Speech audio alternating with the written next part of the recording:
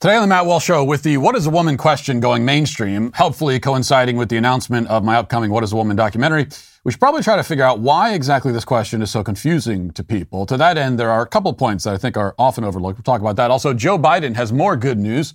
Food shortages are on the horizon, and North Korea releases an unintentionally hilarious hype video for their new missile that they just launched. Plus, a heterosexual journalist comes out as queer, though he's still heterosexual. How does that work? And we debate the question, is it racist to tip? In our Daily Cancellation, a relationship guru gives some life hacks for how to date, quote unquote, 15 men in 21 days as she did. I think I know the answer, though it's probably not the one that she would give. We'll talk about all that and more today on the Matt Walsh Show.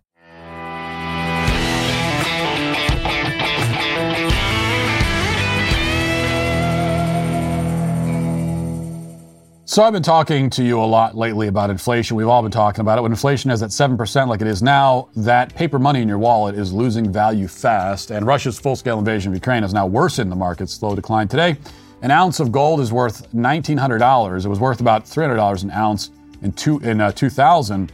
So that tells you where the stability is. I've been telling you for a while that you can buy gold from Birch Gold. It's your hedge against inflation. Did you know that there's another way to hedge against inflation? Also, though, that's buy silver from Birch Gold. Silver is also considered real money, and historically speaking, it's extremely undervalued right now. It's an industrial metal that's in high demand for everything from electronic cars to solar panels. Demand is only going to rise, and some analysts suggest that there is an unusual dislocation in price that may present very real opportunities for silver to rally over the next 2 years. Regardless, silver, like gold, is never going to zero. The American dollar is currently going into the toilet while precious metals are rising in value thanks to the Fed. Call Birch Gold. They're the only company I trust. Don't wait. Start diversifying. Text Walsh to 989898 to get a free info kit on buying gold or silver in a tax-sheltered account. There is no obligation to get this info. Text Walsh to 989898 to get your free info kit now. Yesterday, we announced my upcoming documentary, What is a Woman? We didn't expect, as we were making the film, that a Supreme Court nominee would do so much to help promote it right before the release. In fact, there were many things that happened around this film and while making it that we didn't quite expect. The short teaser that we released yesterday shows a little bit of what we did expect, which is that lots of people are unable to answer the titular question. And then also that politicians, in this case, Congressman Mark Takano of California, would be very upset when we asked it. But there's much more to the film, much more, some of which you'll see when we drop the full trailer soon. And then, of course, nothing will be able to beat the experience of watching the actual film itself when it comes out in May. If you've been hesitating on getting a DW membership up until this point, I think I would tell you that now is the time, because you're going to want to see this film. People will be talking about it. We did some things in this movie that nobody's ever done before, and that's not an exaggeration.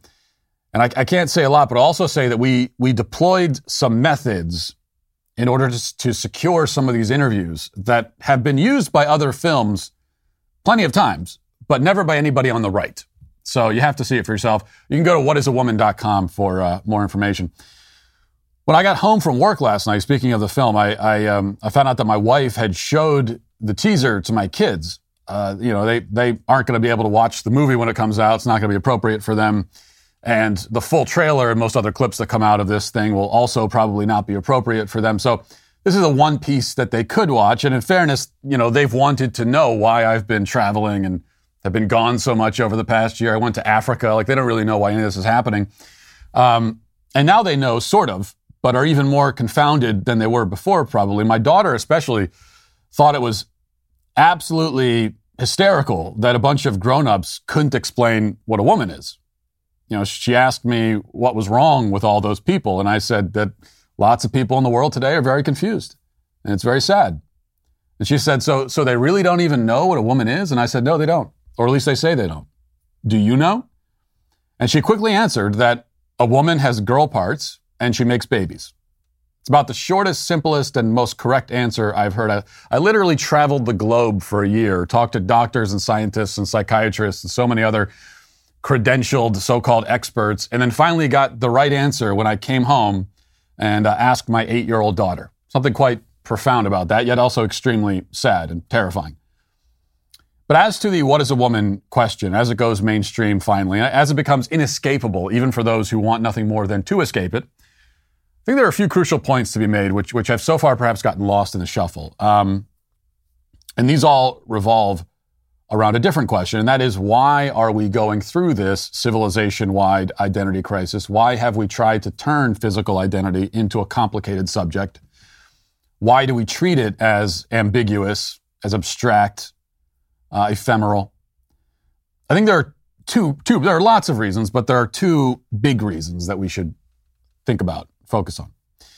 One, I've said many times that there is a vast chasm, a canyon separating the two ideological sides in this country, an expanse that cannot be bridged because people on either side of it have diametrically opposed views about the most basic elements of reality, such as, is there such a thing as a woman? What is a woman?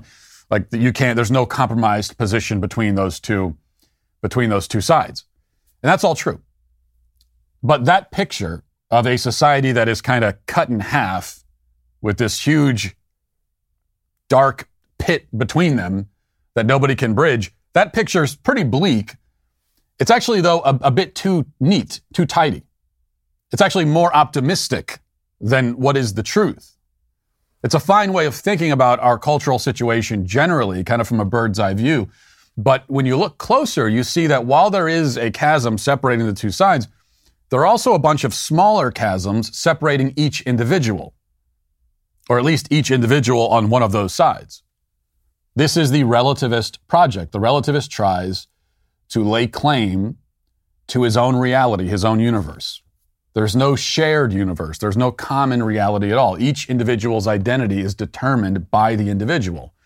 Nothing external has any say. There are no determinative factors on the outside.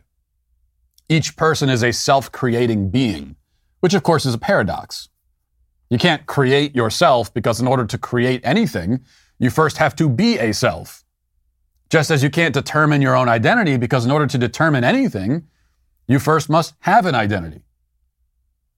Your identity comes first. You can determine quite a lot in life. You can make many choices.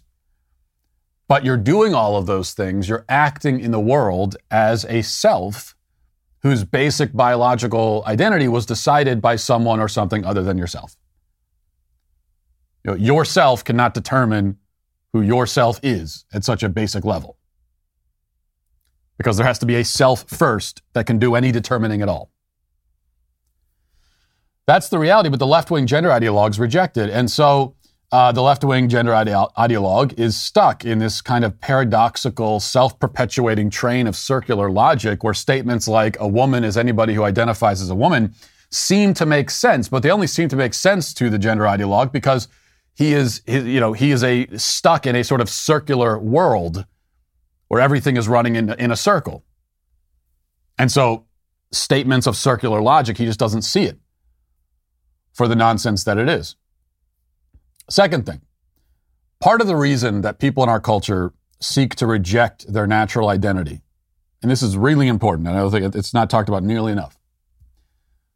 Part of why, they want to see identity as fluid and arbitrary, superficial, is because they seek to escape the duties and responsibilities that attend your natural identity. So this is how you bridge the gap between the left-wing war on gender roles and their current obsession with gender fluidity. At first glance, it seems contradictory. And it is, because for years they said that there are no gender roles and there's so there's nothing wrong with a boy dressing in pink and wearing a skirt, like a boy can do whatever he wants. There's nothing about his boyness that should compel him to act in any kind of way. That's what they said for years. And now they say that a boy who dresses in pink and wears a skirt actually is a girl.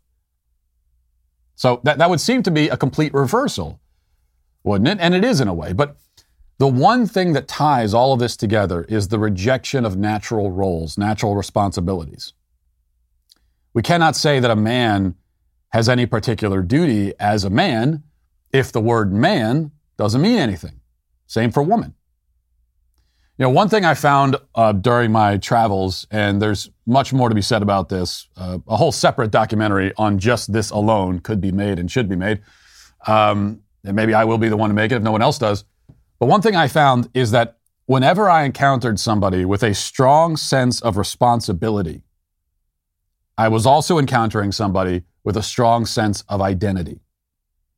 Every single person I talked to who knew exactly who they were, and there weren't a lot of those people, but the ones that I did find, they also knew exactly what they were supposed to be doing.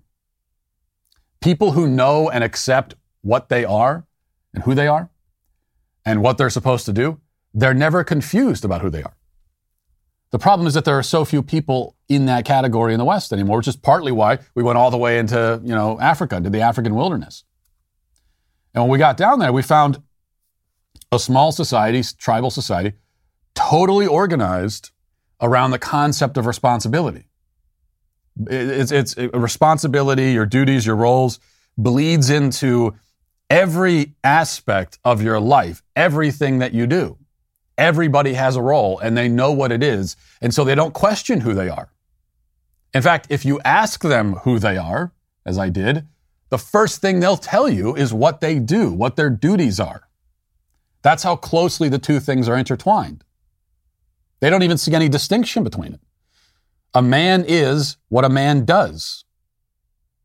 Now, they also understand the biological parts of it. A man has a penis and all that. But if you ask someone in one of those societies what a man is, I can tell you this now from experience, the first thing they're going to tell you about is what the man is supposed to do. They're not going to tell you, that he's a male and he has a penis. The reason they won't tell you that is because they think, well, that's just so obvious. Why would I say that? Of course, everybody knows that.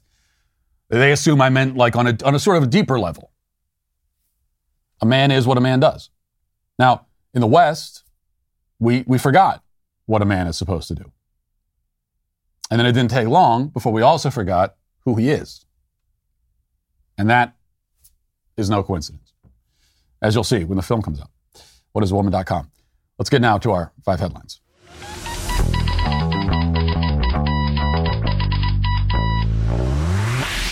Have you ever wanted to send your uncle a birthday greeting from one of his favorite conservative celebrities, or have your favorite freedom-loving comedian roast that one liberal cousin nobody likes in the family? Well, there's only one place to make that reality, and it's with the new app called Shout Out. The most popular personalities on the right are ready to make someone's day with a personalized video. Download Shout Out now on the App Store and Google Play to get 20% off your first customized Shout Out video from the likes of Steven Crowder, the Hodge Twins, JP Sears, Jason Whitlock, Alex Jones, and many more of your favorite conservative celebrities. Download the Shout Out app today. I just got this text from my sister. I just think this is great. And it's a new kind of, this is a monetizable thing that we can explore here. I'd never thought about this before. But she just texted me this. I mean, she texted me right before I went on air. So if you do that, I think everyone in my life should know. You text me right before airtime. I have the right to just read your text publicly. So she said, I have to tell you the funniest thing. My coworker is a big fan of yours. She was just telling me that she has a problem at her house with a fox attacking her chickens, and she's been trying to deter it. She heard that human voices are a deterrent, so she set up an iPod near her chicken coop and has your podcast running on a loop 24/7 very loudly, and it worked. Your voice is apparently a successful fox deterrent, and as a bonus, she's evangelizing her liberal neighbors. So that is, and then we're racking up those downloads as well. I kind of like this. If you got any problems with, I think in general, even if you don't have a chicken coop, you've got wild animals out there. You've got maybe raccoons getting into your garbage. Just set up the podcast, have it running on a loop, and then, that is also the bonus, is that you're going to be driving your neighbors completely insane. I'll take that as a compliment, that my voice scares away wild animals. All right, let's start with this. Joe Biden yesterday, he's just a guy full of good news. You can remember before, we had the first day of spring this week, and so winter's officially over. And we go back to whatever it was, November, December, Joe Biden promised us a winter of death and sickness and despair. And it didn't seem to be that for me. I mean, it seems like the winter wasn't too bad, but he promised it would be a winter of death. And winter of death didn't exactly work out. But now, maybe we'll have a spring of death, because he says that food shortages are on the horizon. Listen. With regard to food shortages, yes, we did talk about food shortages. And it's going to be real. The price of these sanctions is not just imposed upon Russia.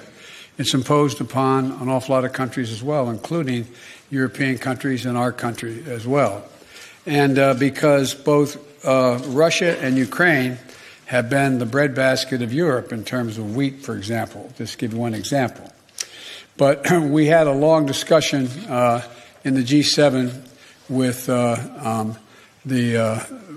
both the United States, which has a significant, the third largest producer of wheat in the world, as well as Canada, which is also a major producer.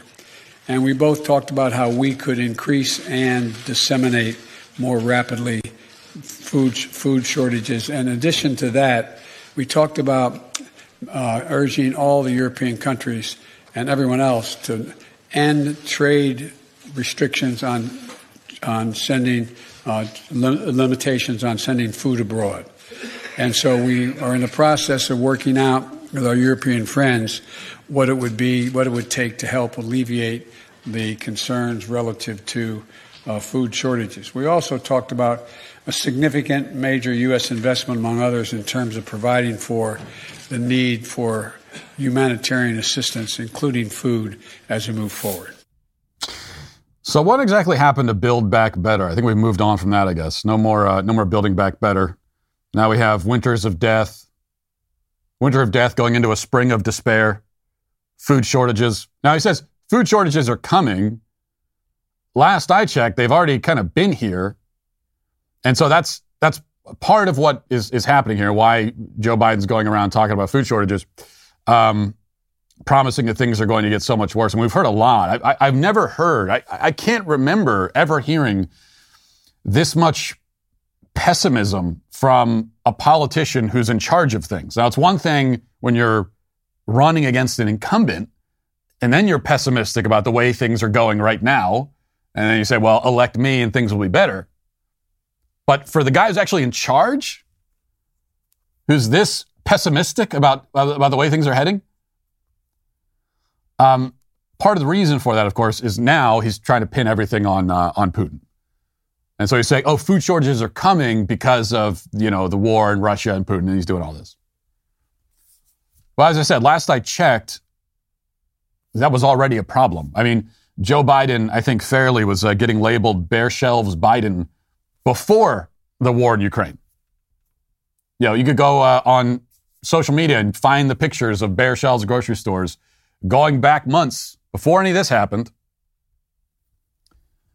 So this has been a great opportunity for Biden to take all of these things that were already happening, gas prices, inflation, food shortages, supply chain issues, all that stuff, all that was already happening, was already trending in this direction, and take it all and just put it in the lap of Putin. That's why the Biden administration, very grateful, in fact, for what's happening in Ukraine right now, because it gives them an opportunity to blame all of their own failures on Putin, all these things that were already happening. Now, is Putin's invasion of Ukraine, is that helping any of these issues? Is it helping gas prices? No. Is it contributing to some of the problems? Sure. But none of these things began a few weeks ago when Putin invaded Ukraine. We were already heading in that direction. And now he wants to, of course, pin it all on Putin. You also get the sense, here's the most disturbing thing for me. Every time I see Joe Biden and I listen to him and he's talking about these problems, you get the sense, well, first of all, of course, that he's just confused and he doesn't know exactly what's going on because he does have dementia, and we have a president with dementia. That's what happens when you decide that an 80-year-old needs to be president. But you also get the sense that he doesn't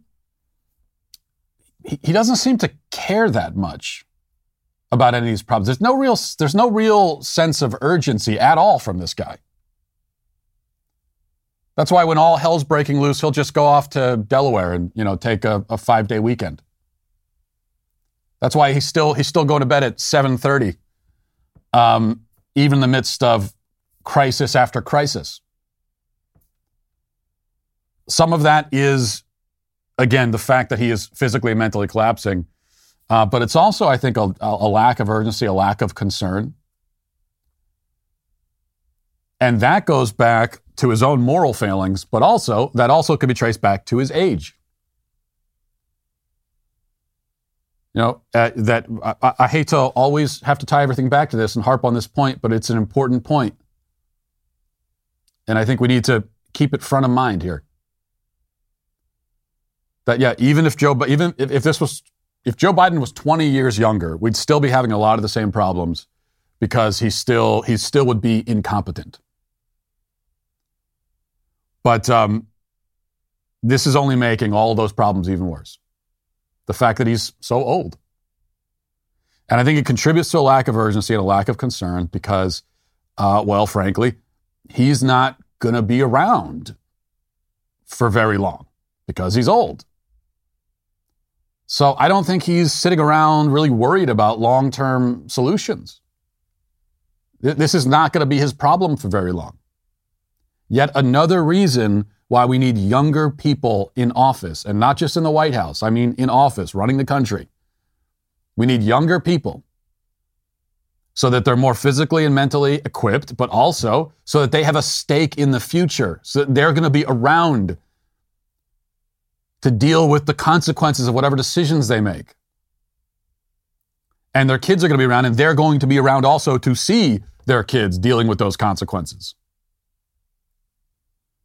It always makes me nervous, even more nervous, when I consider the fact that so many of the people at the highest levels of government making the most important decisions are not going to be around to see the consequences of any of these decisions.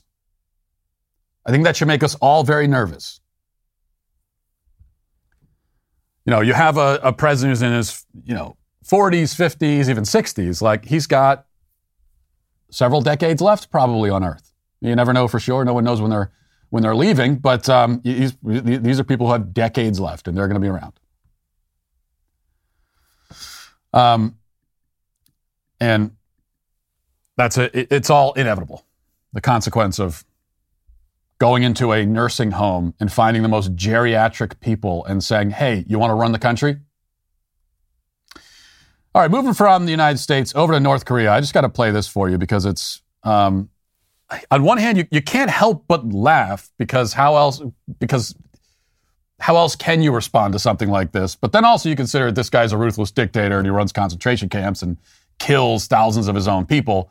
So that takes away from some of the humor, some of the comedic effect of this kind of thing. But either way, so this is apparently this is a North Korean state media. They put out this propaganda piece, and this is Kim Jong-un unveiling a new missile that they just launched, and they kind of put together a little hype video. And let's check this out. Let's see. So we say Kim coming out of he's got his generals there. Oh, he's pointing. Those are the people he wants executed. He's pointing to them. Execute that person. Execute him too. He's gone. Now those generals, this is the fifth take, and the first four generals in the video were all executed. And there's the missile. Now he's checking his watch. I don't know why they're getting... And all these generals, they know... That's the most intense I've ever seen. Most intense scene of people checking watches I've ever seen. Oh, is that it? They don't even launch the missile? So that was just them bringing the missile out of the garage. I guess there's probably a sequel where they actually launch the thing, but we won't bother watching that. They're trying. I mean, they've got... they're doing what they can over there. I guess to at least keep their dictator entertained. All right, let's go to this from the Daily Wire. It says, actress Gabrielle Union is known for her stance on trans issues involving children. She and her husband, former professional basketball player Dwayne Wade, have a teenager who identifies as trans. This has inspired Union to become an outspoken advocate for LGBT issues, especially as they relate to kids. The actress recently expressed her thoughts during an interview with BuzzFeed. And she said, it's important for us to live and love out loud. We didn't exactly understand why supporting Zaya's trans identity, so that's Zaya is what they're calling their kid. We didn't understand exactly why supporting Zaya's trans identity was a thing, because it's like we love all our kids out loud. Their 14-year-old child came out as trans in 2019. well, no, and I'm not even sure, Zaya, is this a male or I'm not even sure. So I'd like to use the appropriate pronouns here, but I'm not even sure what they are. Oh, it's a boy. Okay. All right. So this is actually a boy. Their 14-year-old child, Zaya, came out as trans in 2019. So he would have been, he would have been 11, around there when he came out. So he didn't actually come out. That's not what happened. I mean, you can't come out and identify as something that you don't understand. You don't understand what you're saying. This is an identity that was imposed on him. I'm not saying entirely by his parents, because it's probably not entirely by the parents. It's by friends, society, the school system, all of these various institutions. But the parents were quite eager and anxious to go along with it. So they could then take little Zaya and parade him all around in media and everything and show him off. And because here's the thing, Zaya, quote unquote, came out as trans in 2019. And 2019 is when we first heard about Zaya becoming a girl, quote unquote. So it's not like they waited. Dwayne Wade and Gabrielle Union, they didn't wait. Like as soon as that happened, they had him in front of cameras. Boom. So if there was ever any doubt about the motivations here, that should put those doubts to rest. If your child is supposedly coming out as trans, and the very next thing you do is alert the media and get them out on the red carpet in dresses and so on, and do interviews and everything, then it's very clear this is not about the kid, it's about you. Your kid is a trophy that you are showing off to display how woke you are. Union continues, as our children show up, it's our job to believe them when they tell us who they are and not impose our dreams, hopes, fears, and desires on them. It's our job to be loving, compassionate, protective guides for our children, but their lives are their lives, and we have to respect that. We do not believe in any kind of shaming for existing. That is bizarre, cruel, and harmful. So yeah, we're going to post our family, we're going to live out loud, we're going to love out loud, and we're going to speak out loud and lead in however each situation calls for us to be leaders when things are not where they should be. All right. A couple of things here.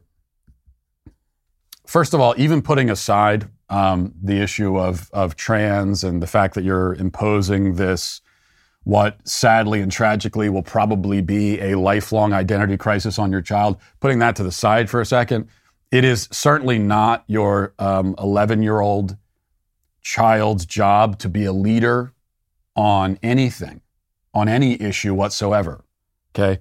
I don't care what the issue is. I don't care if it's even a worthwhile issue. Your 11-year-old child's job is right now just to be a child and to learn and be educated, to have some moral formation, which is supposed to be your job as a parent. You're obviously doing a terrible job of that. You've gone more the direction of moral deformation than moral formation.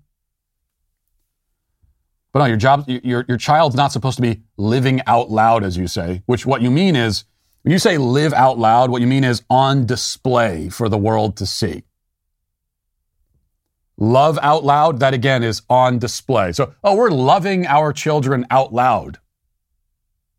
Translation, our supposed love for our children is a performance. And we're doing this on a stage for the world to see.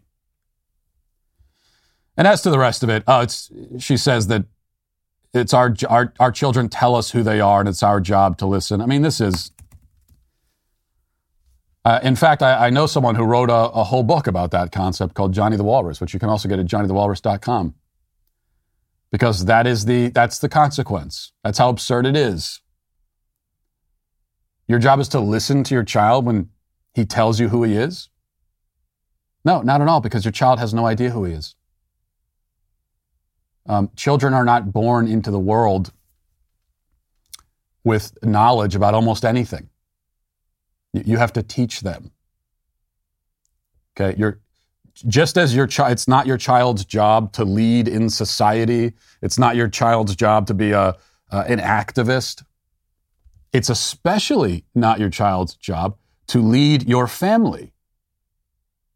Now, you don't follow his lead and say, well, he'll tell us who he is and what he wants to do, and we're just going to follow behind him, applauding him all the way. Well, then you're going to be following and applauding as your child goes right off of a cliff. Only the thing is, you're not going to jump off the cliff with him. You're going to stand at the edge and watch him fall and just applaud. There you go. Looks fun. No, you're supposed to say to the kid, even, and sometimes they won't like this because kids can be obstinate and stubborn and they want to get their way. So sometimes you have to be forceful about it, but you stop your kid and say, no, let me get in front. You come in behind me. I'll show you where we're going because you don't know. And that's what you need me to do for you. Because that over there is a cliff and you're a kid and you're stupid and you're going to think that you're just going to walk right over it and be fine. But I know better because I'm an adult. So I'm going to guide you on this path over here. That's what you're supposed to be doing. I also wanted to mention this. This is kind of interesting. Terrell Jermaine Starr is a journalist. He's got a blue check on Twitter, so we know he's an important person. And he tweeted this. He says, I've just started identifying as queer over the last 4 months. Does that make me the new queer, but an old black? And then he continues, because you're wondering, well, he just started identifying as queer. This is not the same thing as I'm coming out as gay. I've been gay my whole life and I haven't told anybody, and now I'm living out loud, as Gabriel Union would say. No, I just started identifying as queer. Okay, what does that mean? He continues. I think most men, especially black men like me, who come out later in life, it's because we don't really know it ourselves. Also, I'm attracted to a wide range of women, but not men at all. So I didn't know how to ID myself, even though I haven't felt straight in years. LOL. For me, embracing being queer was as much an intellectual journey as it was other areas. Just the way I think of structural oppression comes from not feeling heteronormative in my thinking about things. Okay, so he's only attracted to women. He makes very clear about that.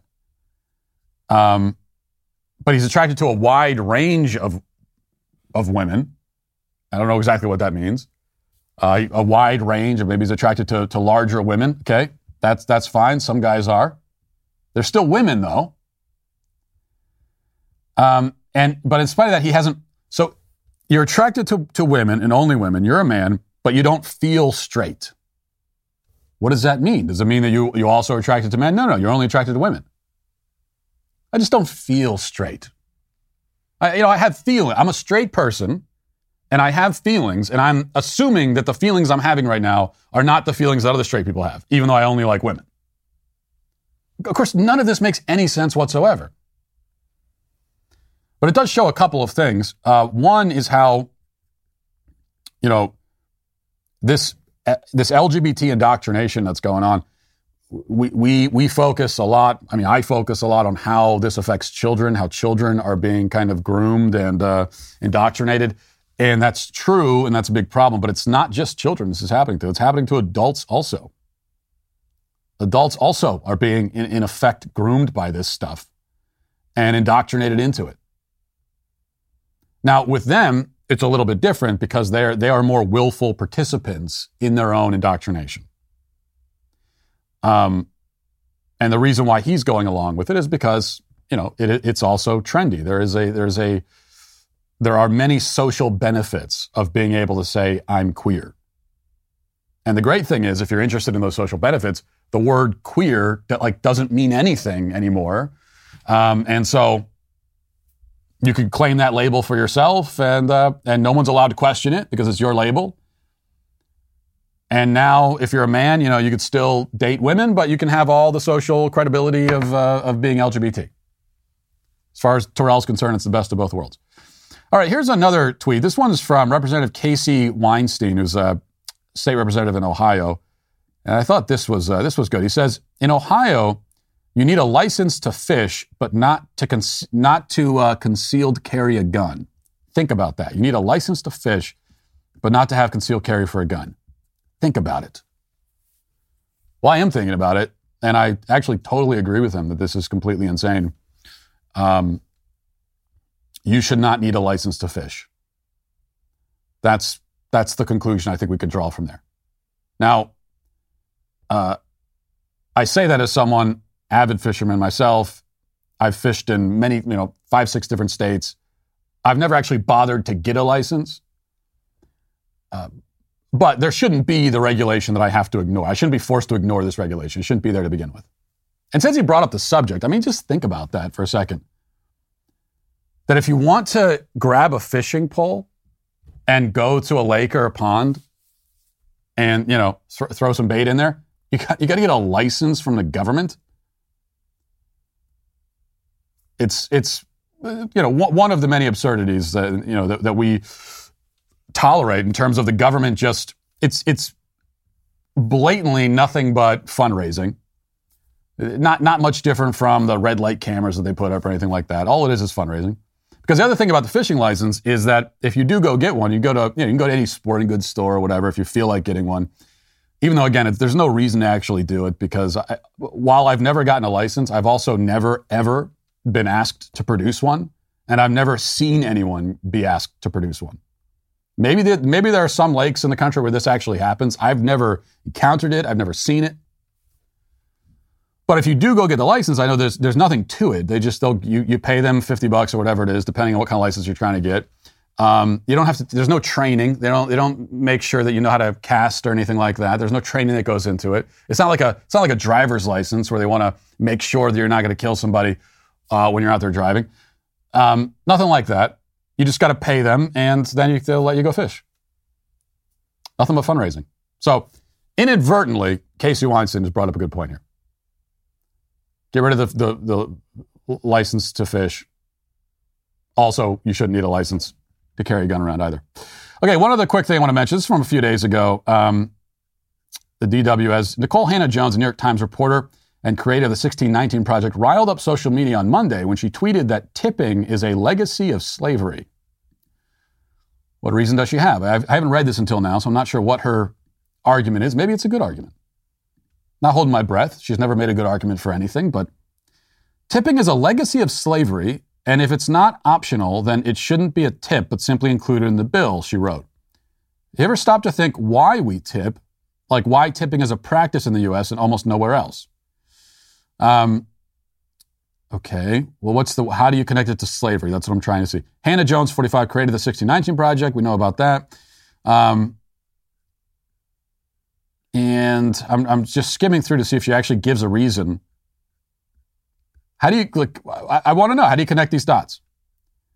And then she's getting criticized on Twitter. She responds to it. She says, are y'all reading what I'm writing or no? I said I tip. I tip well. I tip almost always. But I object to the idea that I'm obligated to tip no matter how I'm treated. Nope. And you can't get more offended at me than employers that pay less than minimum wage. So here's my question. Who is the slave in this analogy? Is it the person working for tips is the slave? I figured that's what she meant.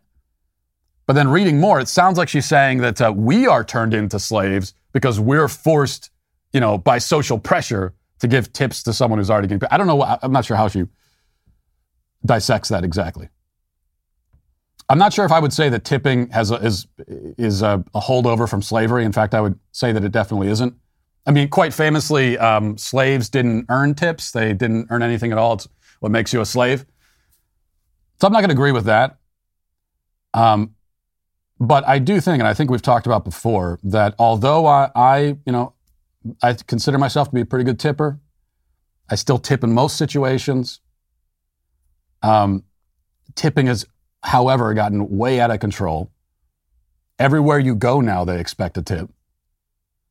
And whether it's a tip jar or now they get more aggressive about it and they actually will ask you, or now that everywhere you go that, you have to pay on the iPad thing and then they flip it around and there's always do you want to leave a 15% tip, a 25% tip? So I think it's gotten way out of hand.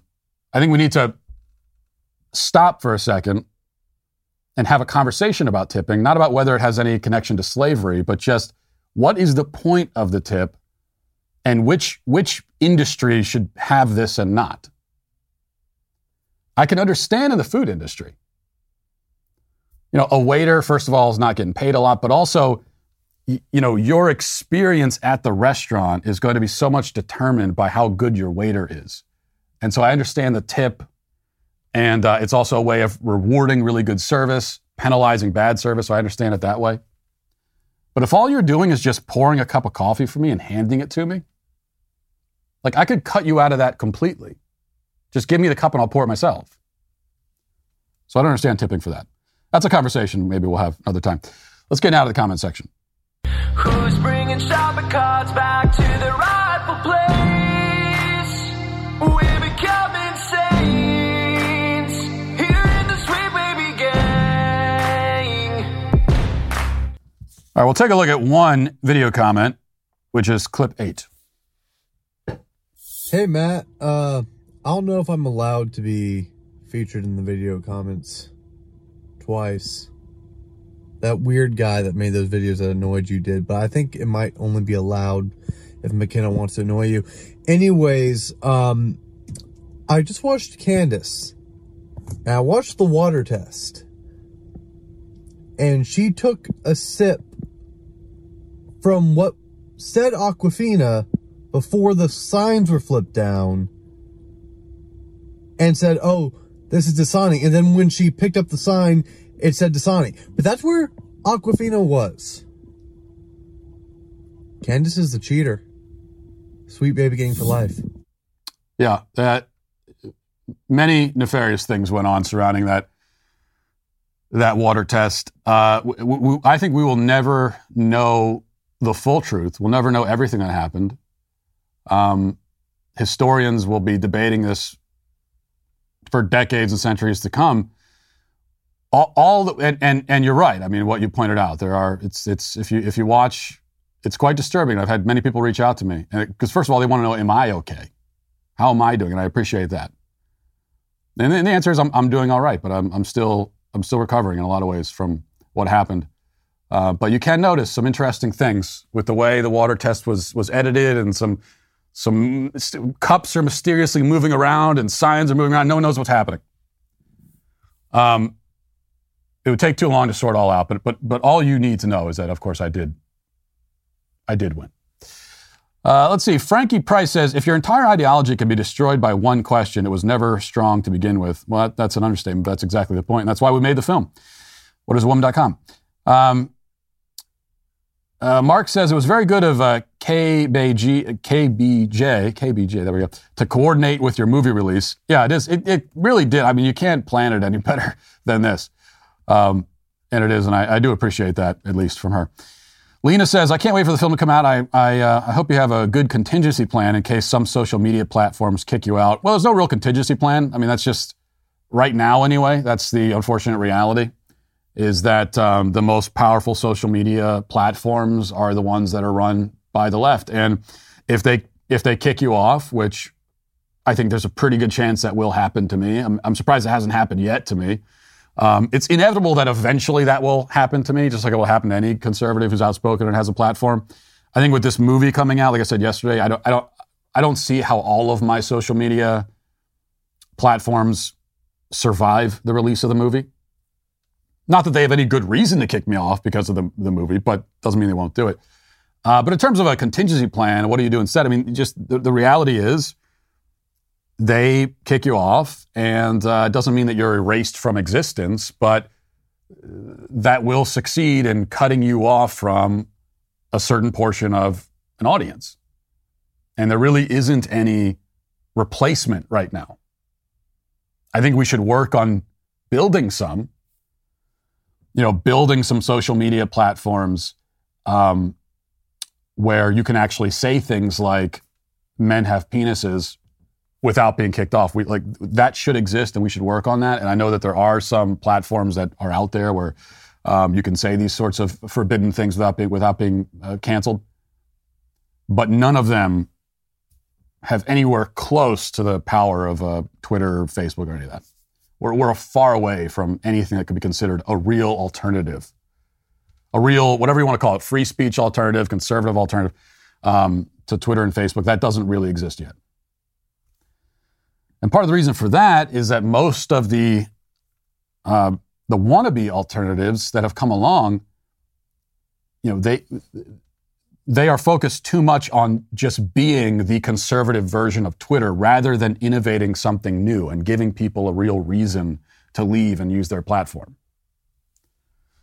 Now, we heard a lot about Truth Social, which is Trump's platform. And as far as I know, he hasn't even posted on it himself. I think he posted on it himself when they first launched it a month ago and hasn't posted on it since. And at a minimum, he needs to be posting on that thing all the time if he wants any chance of it surviving. But the problem is, I took a look at it, and it's just Twitter. It's like exactly the same as Twitter. There's no innovation going into it, and so there's just not going to be the incentive for people to go and try that product instead.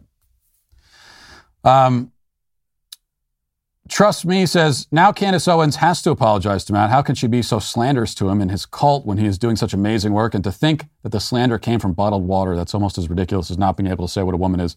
Maybe we need a new documentary. What is Dasani? Because, she obviously can't tell.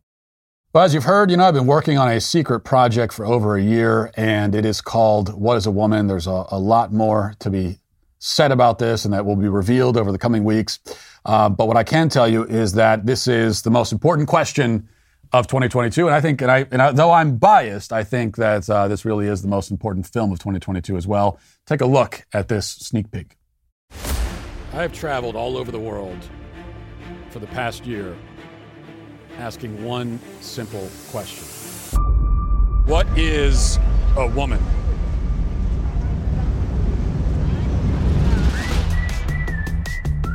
What is a woman? What is it? What is it? I don't know. People are laughing. Is that a dumb question? I've been asking everybody this, and almost nobody can answer it. What is a woman? What is a woman? That's a great question. If one person could tell me what a woman is. Congressman, thank you for being here. I think this interview is over. Let's turn off the cameras. I just wanted to know, what is a woman? And you're not going to find out. It's not a complicated question.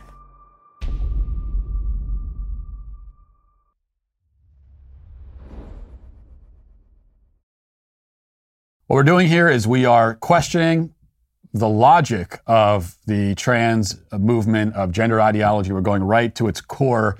And because it's a movement that's taken aim at women and children. If you want to join the fight, head to dailywire.com/subscribe and enter code WHATISAWOMAN for 25% off your membership. Like I said, if you haven't got a membership yet and you've been holding off and you've been thinking about it, now's the time to get it. You're going to want to see this film, and we got a lot of other great content too at Daily Wire and a lot more coming up. So get your 25% off. Use code WHATISAWOMAN. This fight is for everything. It's for truth itself. What is a woman? Coming 2022. Now let's get to our daily cancellation. Well, it's Friday, so we're going to go easy on our daily cancellation. I don't mean go easy as in be nice. I definitely won't be nice. That's one promise I can make and always keep. It's my undying pledge. But have sort of an easy subject. There's a headline from the New York Post which cries out for cancellation, I think. And I need to do very little except just sort of point in its direction. The headline, How I Hacked Tinder and Dated 15 Men in 21 Days. Now, reading along, it says, with the Tinder Swindler, a blockbuster success on Netflix, many women are wary of matching with a man online, but one Australian woman says Tinder is the perfect place to meet Mr. Right and is revealing the simple hacks she uses to maximize chances of success on the app. I'm going to stop right here. There's almost no reason to read anymore. We have all we need, I guess, but let me just say at the outset, first of all, that I'm already canceling this woman and whoever wrote this article simply for the way they're using the word hack. Because somewhere along the line, this concept of life hacks came into existence, and now the internet is pockmarked with 14 billion different articles, guides, videos, different, things giving advice on how to hack various aspects of life. We used to just call this advice or tips. Now it's a hack, because hack sounds more secretive and clever and edgy, like it's some sort of forbidden knowledge. But then the advice, the hack, is often something incredibly basic that everybody already knew, like, here's a life hack. If you don't want to trip while you're walking down the steps, tie your shoes. Or else it goes the other way, and the hack actually offers a more complicated and inefficient way of performing some routine task. So it'll be something like, life hack, make sure you don't lose your car keys by having them surgically attached to your hand. So the whole life hacking trend is stupid, and it is what I'm saying. And we could cancel just that, but that's not the primary point today. In this particular case, the life hack is a method discovered by an Australian woman for how to, quote unquote, date. I think we know what she means when she says date 15 men in less than a month. Now, I can already tell you how to achieve this goal if for some reason you want to. I'll give you the step-by-step process for dating 15 men in 21 days. 1, be a woman. 2, have no moral standards. That's it. Those are all the steps.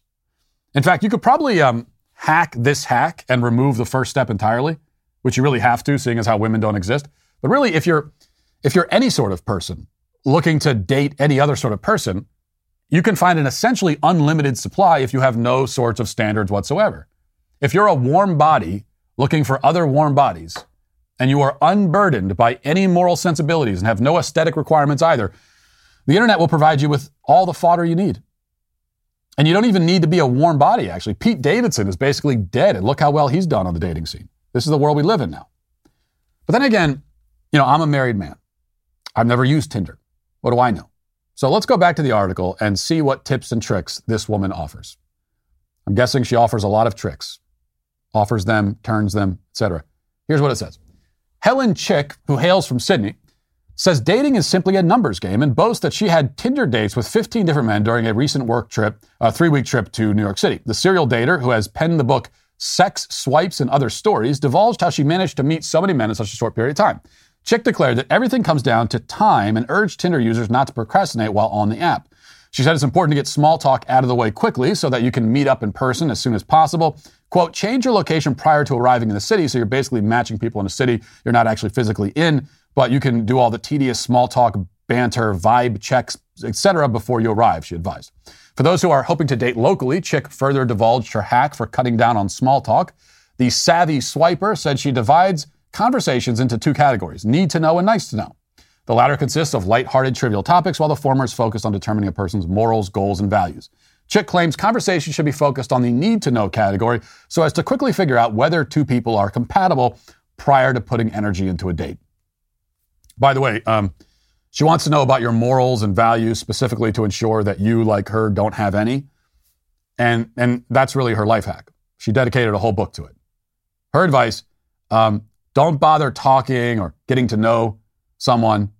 Just cut right to the chase, get in bed with them, and move to the next one. So in other words, it's exactly the two-step process I mentioned at the start. Be a woman, have no soul. In a pinch, the first step can even be skipped. Now, there's one other bit at the very end that you'll find totally shocking. It says, Chick is twice divorced, and she says that fact is a part of the need-to-know category. She always shares that personal information before an in-person meetup. Twice divorced. Who could have possibly predicted? Twice divorced and writing a relationship handbook. That's like me writing a book on fashion tips. And that would be a short book also. Chapter 1, Wear Plaid, the end. Now, if I may be so bold as to disagree with the multiply divorced relationship guru who collects venereal diseases like their souvenirs, I would say that the correct approach to dating is precisely the opposite of what she recommends. Now, sure, this does somewhat depend on your goals. If you're an empty, miserable, lonely nihilist who has despaired of love and trust and meaning and now wishes only to use other human bodies like glorified masturbatory devices, screwing the days away until you die alone and cold with no one to mourn you and no legacy to leave behind, then Helen's method is the way to go, no doubt. But if you actually want some kind of joy and you care about things like human dignity, your own and other people's, and if you want to have actual love and happiness in your life and you want to leave this world knowing that your time was spent in a meaningful way and that your progeny will live on even as you move to the hereafter, if that sounds more appealing, then your best bet is to consider the Helens of this world and the way they approach these things and do exactly the opposite of what they do. You're not looking for raw numbers here. The people you're dating aren't bowling pins that you want to simply lie down so that you can collect the point and win whatever game it is you think you're playing. The goal of dating is to find one person, a person who shares your basic values and priorities, someone who you find physically attractive, that's important also, someone you feel a connection with, and then once you've found that person, that the game's over, you won, move on with them and build a life together in marriage. This means you're not looking to get talking out of the way when you first meet them so you can jump in bed together. Jumping in bed with them doesn't tell you anything about them other than the fact that they're the kind of person who does that. So it actually tells you a lot, which means they probably aren't the kind of person you want to marry. But then again, you also would be the kind of person who does that, and means you're the kind of person people shouldn't want to marry. So best to skip that step, or rather to hold off on it until the proper time, which comes within the bonds of marriage, and instead focus on getting to know this individual and who they actually are and what they believe, what sort of person they are. You don't need to know everything. You don't need a list of every quirk, every habit, every last detail. You don't need to know things like, do they have any annoying habits? They do, I can tell you that for sure. You just need to know about their moral character. Can you relate to them? Can you trust them? If everything lines up, you can both of you can free yourself from the clutches of the modern dating scene, which is infested with people like Helen, and move to the altar, which is supposed to be the end point of the dating process. And you can live then, maybe not happily ever after. There will still be ups and downs, bumps and potholes, but certainly you'll be living much happier than Helen, who is today, of course, canceled. And we'll leave it there for today. Thanks for watching. Thanks for listening. Have a great day. Godspeed.